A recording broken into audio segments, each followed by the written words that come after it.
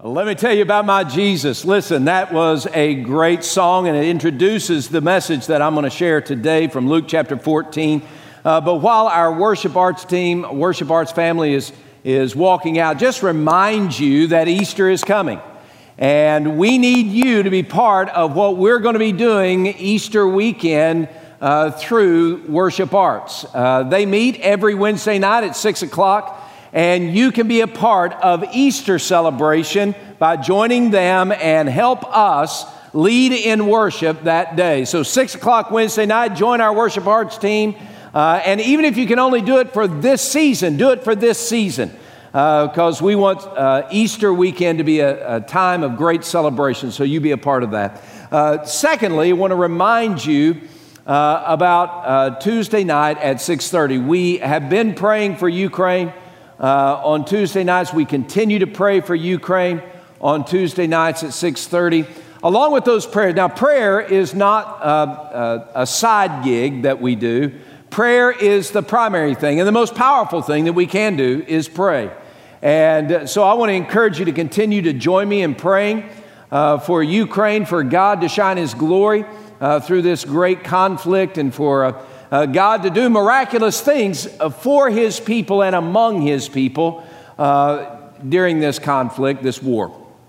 But as well as praying, our church is committed to send $10,000, have already sent it, to our partners in Ukraine. We have a partnership with Pastor Vasily that has existed for over 2 decades.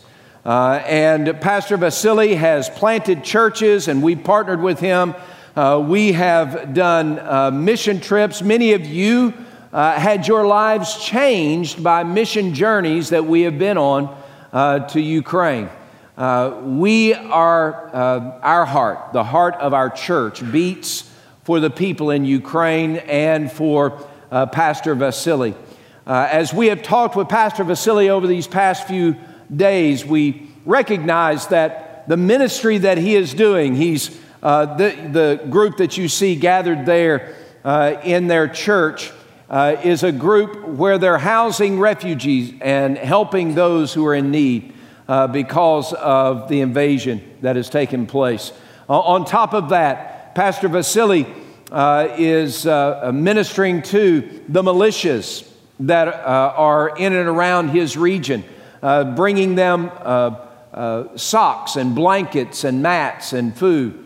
Pastor Vasily is providing transportation. His church is providing transportation to get the elderly or the infirm to safer places. It's feeding those like you see here and who are out of their homes and in a refuge kind of situation. And we believe that it is our responsibility as First Norfolk family to join our Ukrainian family and help support them. So we have sent $10,000 to go to the front line, goes directly to aiding those who are in the deepest need. So I want to encourage you, if God lays upon your heart to give financially to Ukraine, encourage you. You want to write a check, you can write a check, put Ukraine on it, and put it in the offering box as you leave. You go online, just somewhere in the memo section, put Ukraine, or in the notes section, put Ukraine. But I want to encourage you, join us in this. And as we continue to evaluate, we may look and see the $10,000 is insufficient, but we will continue to support as God gives us the opportunity. I want to encourage you to join us in that. This is above and beyond our tithe and offering. This is a special giving, drawing from special resources that we have in our missions area. So I want to encourage you to join us in that and give to help those who are in need. Well, let me tell you about my Jesus. That's a great phrase, a great song, and a phrase that reminds me of my great-grandmother, Granny Jenkins. She was raised in the Great Smoky Mountains, in the backwoods of Appalachia. She was married when she was 14-ish She came down off the mountain and married my poppy, who worked as a carpenter, but also for the TVA. And they were married, lived in South Knoxville. After they got married, had 3 daughters. One of them was my nanny, my grandmother, my dad's mom. But Granny Jenkins was a hillbilly who loved Jesus with all her heart. And she would tell you any chance she got about who Jesus is. And she would tell you about what Jesus is doing in her life. Now, she would have to do that between spitting in her can, because she dipped Garrett Sweet Snuff till the day she died. In fact, she invited me to her porch on different occasions to dip snuff with her. I wasn't man enough for that Garrett Sweet Snuff, let me just tell you. Granny Jenkins was passionate about telling me, and she could worship Jesus. Now, my very first memory of Granny Jenkins in church was when my brother was baptized at Main Street Baptist Church in Williamsburg, Kentucky. And Granny Jenkins came that Sunday night, and I remember, to my shock and amazement, it was both shock and amazement, when my brother was baptized, Granny Jenkins stood up in the middle of service, and she got into the middle of the aisle, and that was a middle aisle church, and she walked down that middle aisle, and she clapped her hands, and she would say, "Woo! Woo! Praise you, Jesus." And she worshiped hard. And she was unashamed. And she was undignified. And she loved Jesus. I think one of Edie's first encounters, if I remember it right, it's been over 30 years ago, but I remember one of Edie's first encounters, we were at Granny Jenkins' house, and we circled up for a prayer time, and Granny Jenkins started praying. When Granny Jenkins prayed, she prayed. She prayed hard. Whoa! Oh, my Jesus has saved me. Oh, look how He saved my children and my grandchildren and my great-grandchildren. Woo! My Jesus. I'm sorry. I did that. Let me tell you something. Granny Jenkins would tell a stump about Jesus. And she would go wherever she went, and anybody she encountered, she'd say, "Do you know my Jesus?" She would sit when she got older, and she died at 94, 95 years old. When she got older at 90, she couldn't go many places, but she sat on her front porch so that when the mail person came by, it was the same mail person every day, but when the mail person came by, she would ask, "Do you know my Jesus?" Let me tell you about my Jesus. One of her daughters would take her to the grocery store, and as they walked through the lanes of the grocery store, Granny Jenkins would ask the person stocking the shelf, "Do you know my Jesus?" Let me tell you about my Jesus. And talk to the checkout person. She'd say, "Honey, do you know my Jesus?" Let me tell you about my Jesus. Granny Jenkins was uneducated, hillbilly,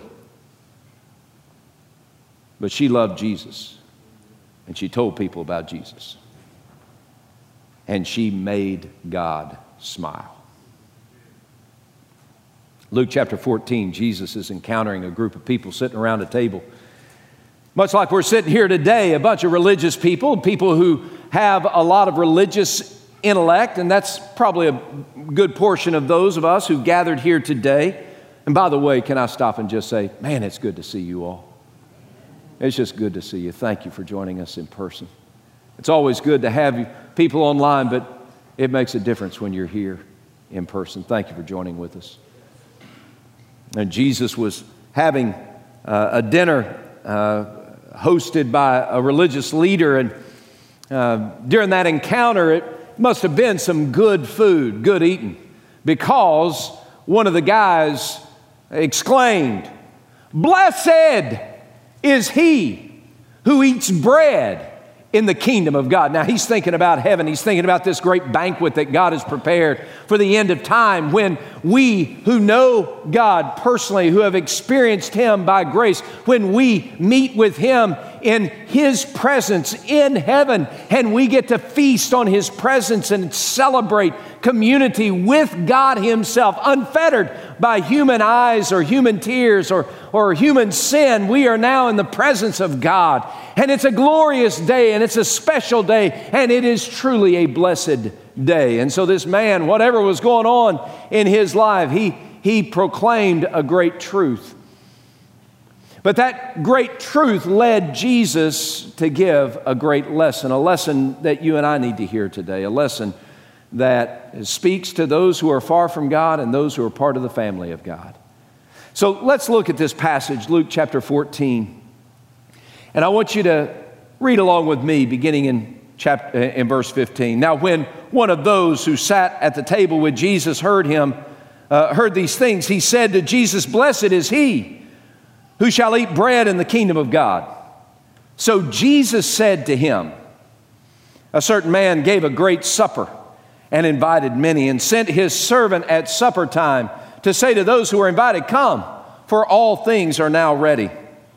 But they all with one accord began to make excuses. The first said to him, 'I bought a piece of ground and I must go see it. I ask you to have me excused.'" By the way, who buys land before they see it? In that time and frame, they didn't live in the 7 cities. Verse 19, "And another said, 'I have bought 5 yoke of oxen and am going to test them.' I ask you, how many? You don't buy a team of oxen without testing them first. Just so you know. Verse 20, "Still another said, 'The only legitimate and proper excuse. I have married a wife and therefore I cannot come.'" Let me tell you what, y'all laugh. It's true. This is a newlywed. Why in the world would he want to go to a banquet when he's got a brand new wife? He don't, I'm sorry. Dude, I'm glad the food's going to be good, but I want to be at home with my bride. I'm sorry. Or if he had been married a little bit of time, maybe his wife said, "No, you can't go." That was legitimate. All right, so then verse 21.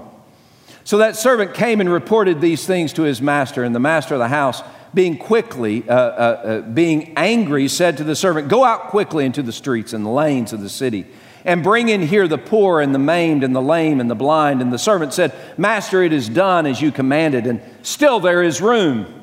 And the master said to the servant, 'Go into the highways and the hedges and compel them to come, that my house may be filled. For I say to you that none of those men who were invited shall taste my supper.'" You know, I was talking to a young man this week, and he is a great young man. I mean, he really is. He's impressive. He's hardworking. He hustles. He's got his own business, and he is, he's doing everything that he can to lift himself up. He's just doing all the hard work, and so he was. I saw him the other day, and I said, "How you doing?" And he said, "Well, I'm okay." And I knew that was not an okay, I'm okay. That was, I'm not doing okay, I'm okay. So I said, "Yeah, come on, what's going on?" And he said, "Man, I'm just tired." And I thought to myself, well, yeah, I'm sure he's tired. He's working, and he's working all the time. And I said as much to him. I said, "I know you're tired. You're working all the time. You're hustling. I know it's a busy life and a hard life. I know you're tired." And he said, "Yeah." He said, I thought by now I'd be okay."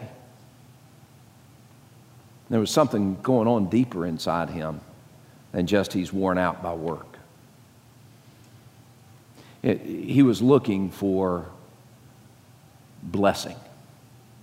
Now, God's favor. He's looking for that sense of, I am blessed, I am satisfied, I am content.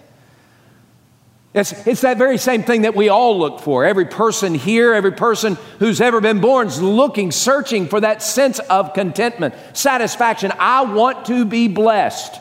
I want to have a blessed life. I was getting in the elevator the other day, and I'm going up, and a lady was in there, and she gets off, and as she's getting off the elevator, I say, well, have a great day. She said, will you be blessed? And I said, oh, I am blessed. Can I tell you why? And she turned around, she held her hand in the door, and she said, are you going to tell me about Jesus? I said, if you'll let me. And she said, that's the reason I'm blessed. You know, that really is the answer for my young friend, or for this lady in the elevator, for me, for you. The way, the key for that truth that the religious person proclaimed, blessed are those who eat bread in the kingdom of God. The way we experience that blessing is through Jesus, and only through Jesus. I got to tell you, there's no other way to get hold of that blessing other than Jesus. We've been looking at this over the last several weeks. When Jesus said, I'm the bread of life. Whoever comes to me shall never hunger. He who believes in me shall never thirst again. He's not just saying some religious truism. He's telling us what it means to be in relationship with Him. When we, by faith, put our trust in Jesus, then we are brought into the family of God. Our sin is paid for. Jesus takes the penalty of our sin upon Himself, and He nails it to the cross with His own death. Jesus took the fruit of our sin so that He might give us the delicious life of righteousness that He has lived. And Jesus provides a way for our sin to be forgiven, for us to be rescued from the penalty and the condemnation and the shame of our sin. Through His death on the cross, His resurrection from the dead, we can be rescued. We can be made fit for the family of God when we trust in Him. And when we trust in Jesus, Jesus takes us by the hand and He leads us to the table where God has prepared the banquet of satisfaction where we can eat. God has prepared a banquet that blesses us. But the way we get to the banquet is through Jesus. Yes, we can be blessed, and we can be blessed every day, but the only way that's going to happen is through Jesus. There's no other way. There were other people around the table, and they were trying to get blessed by doing good. You know people like that, don't you? And try to get blessed by doing good, and it ended up short. The truth that is proclaimed is that God has prepared a banquet that will bless us, but the only way to get to the banquet is through Jesus. And therefore, an invitation is given. A truth is proclaimed and an invitation is given. Jesus took the opportunity of this great exclamation of joy from this religious guy sitting at the table to teach the people at the table, but teach us today about the heart of God who invites us to the banquet. Beginning in verse 16, he says, a certain man prepared a great banquet, and he sent out invitations.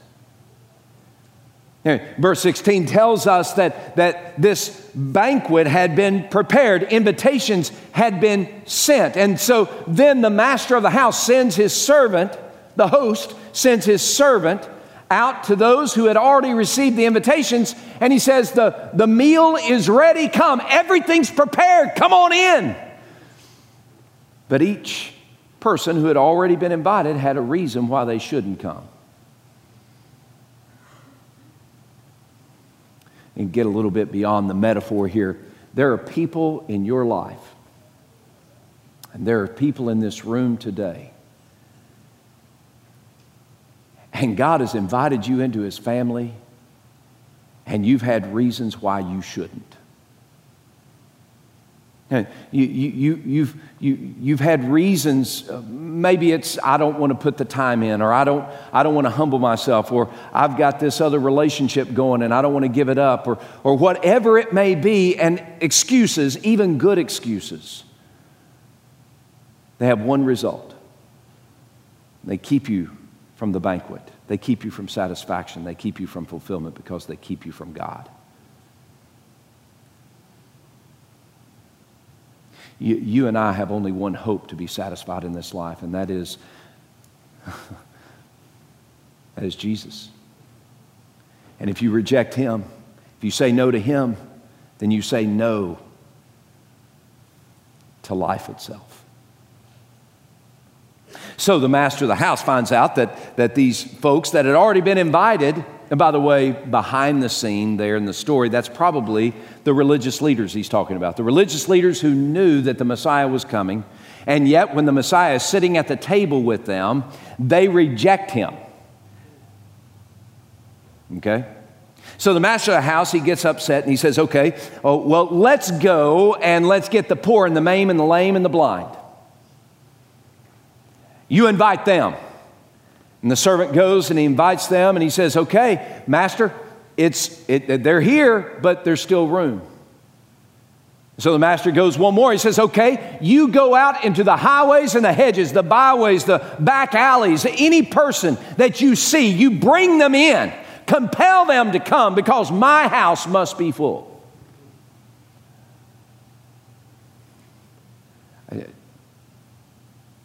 The invitation is given. It's an invitation to come into the presence of God through faith in Jesus Christ. It's an invitation to come, and it's given and extended to far and wide. I would go so far as to say everyone's invited, but not everyone is getting to enjoy the feast on this side of heaven or even for eternity. So if the original guests were the religious leaders, then who are the poor and the maimed and the lame? Well, that's probably just the Jewish people. They're not religious leaders, they're just Jewish leaders, nominal in their pursuit of the Jewish way of life.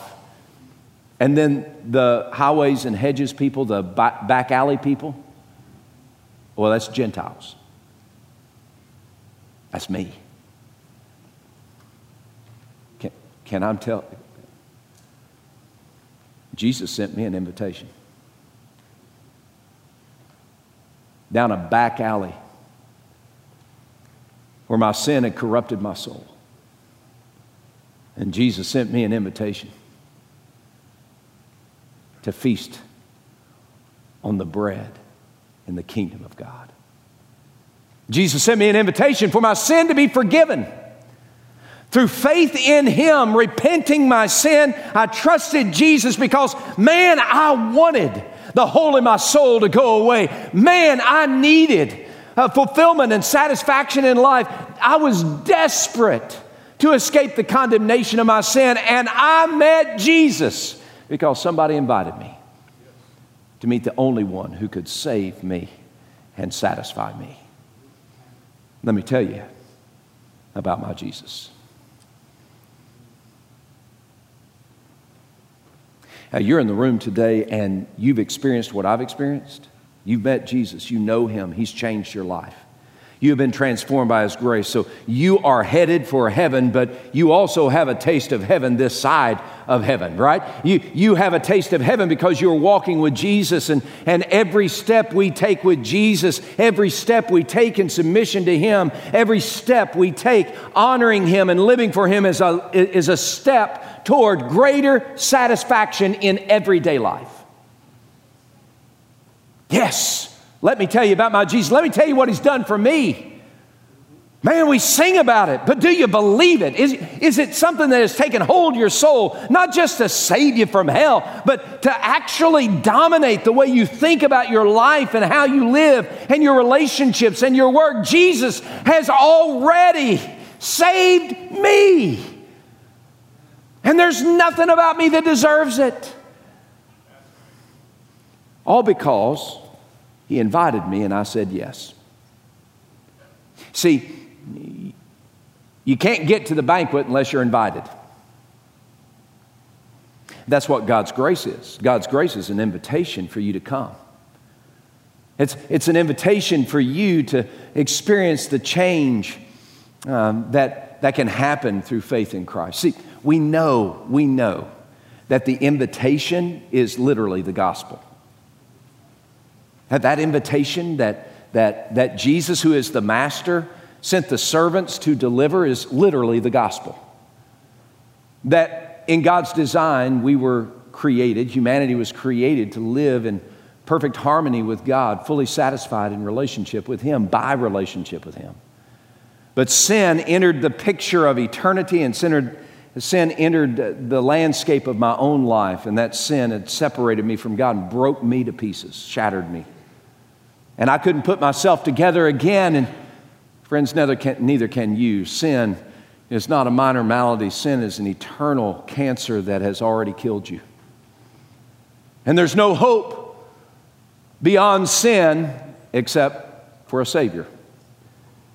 And God sent Jesus to take what is broken in us and make us whole. And Jesus, who died on a cross to take the penalty and the punishment of sin, was raised from the dead to bring victory and new life to those who put their trust in Him. God's design can be restored in you and me, where we can live fully satisfied, fully human lives in relationship with God as we were originally intended. But that can only happen through faith in Jesus. That means where you abandon yourself in the arms of Jesus, where you abandon your life, your decisions, your ambitions. Everything that you are belongs to Jesus. He is your King. He is your rescuer, but He is your King. And in that transaction of grace, where you put your faith in Jesus, God covers you with His grace. He brings you into His family because of Jesus. And you're made whole. You move from an empty life to a satisfied soul because you said yes to the invitation. Some of you are here today and you've never said yes to that invitation. I invite you to. Today, I invite you to. I invite you to repent your sin and believe on Jesus. There's no other help for you. Can I be honest? There's no other help for you. Hardest things I've ever said in my life, some of the hardest things that have ever been said to me, is that my life is corrupt and chaotic and will end in disaster unless I say yes to Jesus, unless I submit to Him, unless I repent my sin and believe on Him and follow Him. The whole point of this series of messages is that we would be holy, healthy and holy. It all begins in a relationship with Jesus. If you don't have a relationship with Jesus, I beg you, please choose Christ today.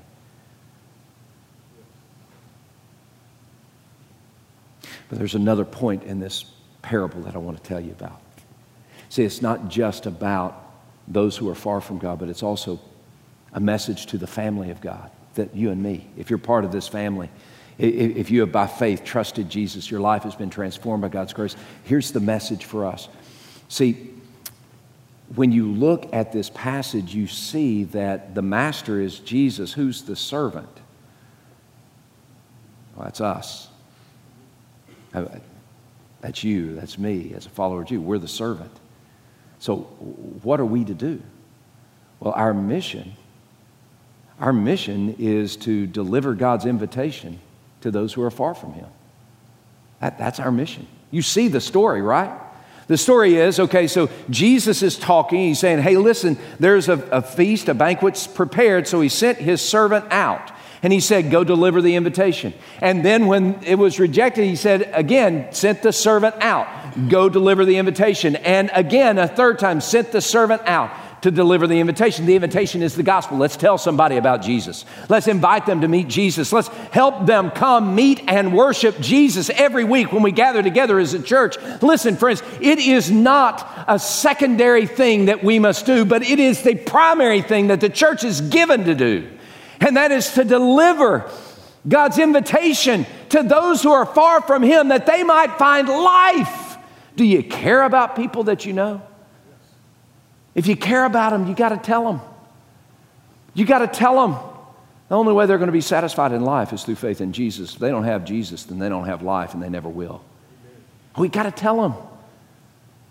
We got to tell them. In this passage, just 4 things I want you to see. If you're a follower of Jesus, part of this church, here are 4 applications. You got to move from the house to the streets. See, we gather together in the house, and it's great, and it's awesome. I love it. I love it. I love it. I get so fired up being here, and I'm so encouraged. But we're called to move from the house to go into the streets, to go out into the streets where people who are far from God are, and tell them there is hope for you. And it's not in your academics or your education or your finances. It's not an upturn in an economy or a downturn of inflation. No, listen, the only hope that will satisfy your soul is Jesus. Let me tell you about my Jesus. We need to move from the house to the streets. We need to move from feasting to inviting. I know, look, we get here and we feast, and we should. We get here and we gather around the table of the Lord and around the Word of God, and we celebrate Him and we rejoice in Him, and we are satisfied in Him. We sing about Him, and it's an exciting time where we feast together on the presence of the Lord, and it's awesome. But if all we do as family members, if all we do is feast, then we're going to end up fat. And it's time for us to see that there is another side of that equation. We need to move from feasting to inviting. We need to tell people, there's a satisfaction that I have in my soul. There's a reason I can sing when everything else is terribly wrong. Let me tell you about my Jesus. How He's changed my life. How He's made the old brand new. That which is broken, He's made it whole. Let me tell you about my Jesus. We must move from feasting. And feasting is good. Get together again. Thank you for being here. We're feasting together. It's awesome. But we must move from feasting to inviting. At the same time, we got to move from complacency to urgency. In this passage, verse 21, the master, Jesus says to the servant, us, He says, go now, immediately. There's no moment to waste. There needs to be an urgency in our soul for those who are far from God, that they might see eternity and enter eternity without a relationship with God. That means they enter eternity eternally dissatisfied and in despair.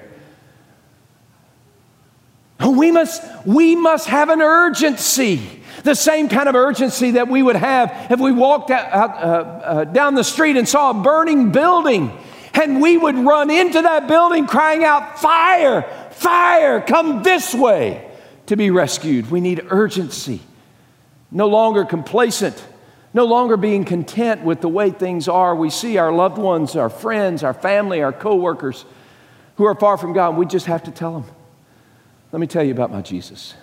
Verse 23, the master, Jesus, says to the servant, us, He says, compel them to come in. The term compel is not take a big stick and beat them until they get in line. The term compel means take them by the hand and say, I know you're scared. I know you don't understand. But hold my hand. I'll be with you the whole way. Let's go. Good gracious, when did we lose that as a church? That sense of urgency where we're compelling people. Please, please, let me tell you about my Jesus. Move from the house to the streets, from feasting to inviting, from complacency to urgency, so that we might move from empty seats to a full house. He's not talking about this room. He's talking about heaven itself. God longs for heaven to be filled. Do you get that? And Jesus came to die so that sinners like you and me might fill the halls of heaven. Not because we deserve it, not because we're religious or respectable, but because we're rescued by God's grace through faith in Jesus. Oh my goodness.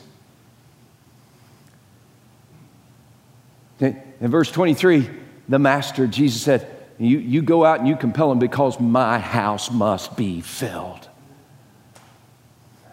Please, please hear that call. You see, the goal of God is for Him to be glorified by a full heaven. occupied by sinners turned saints through faith in Jesus Christ. And God's plan, His only plan, His plan A, there's no plan B, to accomplish that mission is the church. You and me.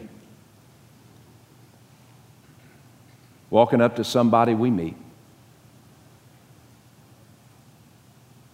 Post office person. Checkout clerk. Co-worker. Golfing buddy. Poker player person. Mess up your poker game, you start talking about Jesus.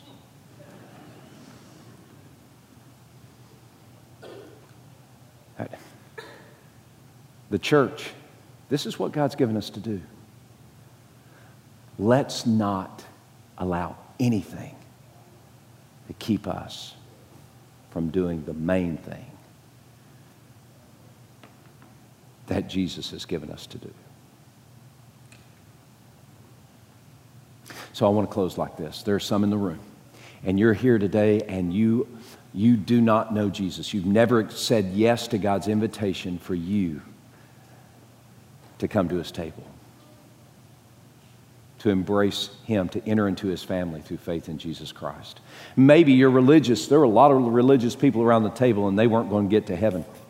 And maybe you're respectable. There are a lot of people who did a lot of good stuff, but they weren't going to get to heaven. There's only one way for you to have your sin forgiven and enter into eternity in relationship with God through faith, and that is through faith in Jesus Christ.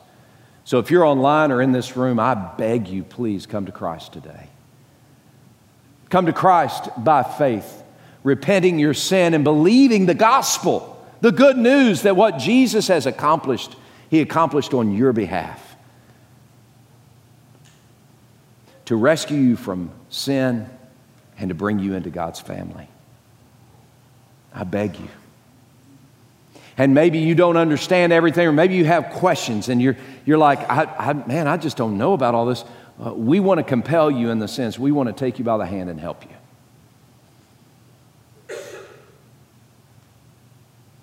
If you're in this room and you desire to choose Christ today, to say yes to God's invitation to life, if that's who you are, then in a moment we're going to stand and sing, and I'm going to invite you to come here. There are going to be ministers here at the front. Invite you to come and just say, I need to choose Jesus today. If that's not your speed and not your vibe, I get that. You can, at the end of the service, go into the grand lobby and talk to one of the people at the next step stage. Say, I just need to choose Jesus. If that's still not your vibe, take one of those blue cards and write down, I need to choose Jesus. Write your name and a contact information, and you put it in the offering box as you leave. If that's still not your vibe, and if you're online, here's what you can do. Text Jesus to the number on the screen. Or email pastor@firstnorfolk.org. And we will help you. We will walk with you every step of the way until you meet Jesus. The invitation is for you. Will you say yes? Second part, you're part of God's family. You're part of the family of faith, but you have been absolutely convicted by this message because you've been feasting, but you haven't been inviting. You're complacent, not urgent. The only time you speak of Jesus is in the gathering and never in the street. It's time. It's time. We live in serious times, and it requires serious people for a serious cause, and there's nothing greater than the cause of Jesus Christ. It's time. No more sideline saints, no more marginal commitment, but now's the time. And it means that we all commit to tell our friends, our neighbors, our co-workers, let me tell you about Jesus. Maybe there's somebody God's placed upon your heart. You can come to this altar and pray over that person. But my challenge to all of us is to get involved. At the very least, invite them to church. Invite them to gather with you. Invite them to church, because I can promise you this. You invite them to church, and every single week, we will tell them about Jesus. The gospel will be presented. Jesus Christ will be exalted. And they will have an opportunity to enter God's family. At the very least, invite them here. It could be the difference between an eternity in heaven or an eternity in hell. Let's go, church. Right now is the time. And today is the day. Would you bow your heads for me, please? Lord God, you're the King of glory. We worship and adore you, and we know that you have given us life through faith in Jesus Christ. We also know that there are people who have gathered with us today online or in person, people who have yet to say yes to your invitation to life through faith in Christ. And so today I pray, oh God, by your Spirit that you would open their eyes and open their heart to see their need for Jesus and give them the faith that they need right now to say yes to your offer of grace and forgiveness and love. I pray that you would draw them to yourself in a way that words alone cannot accomplish it. Pray that you would draw them to yourself and give them courage to respond in the right way in this moment. Help for them to say yes to the invitation. Father, I pray for the family of faith gathered here. I pray that we would see the mission you've given us to fulfill, and that we would not rest until we fulfill it. That tomorrow morning when we wake up, we pray, oh God, put me in the path of someone in the elevator, or someone in the front yard, or someone I play golf with, or someone that I go shopping with. God, help for me to see that person that you've put in my path. Help for me to tell them about Jesus, because I want their life to be changed and made whole. Oh God, this is your moment, and I pray that you would spark something in the hearts of your people, an urgency and a passion to bring you pleasure, to make you smile. And now be glorified in this time of response, and lead us to obedience in this place at this time. And it's in the name of Jesus we pray.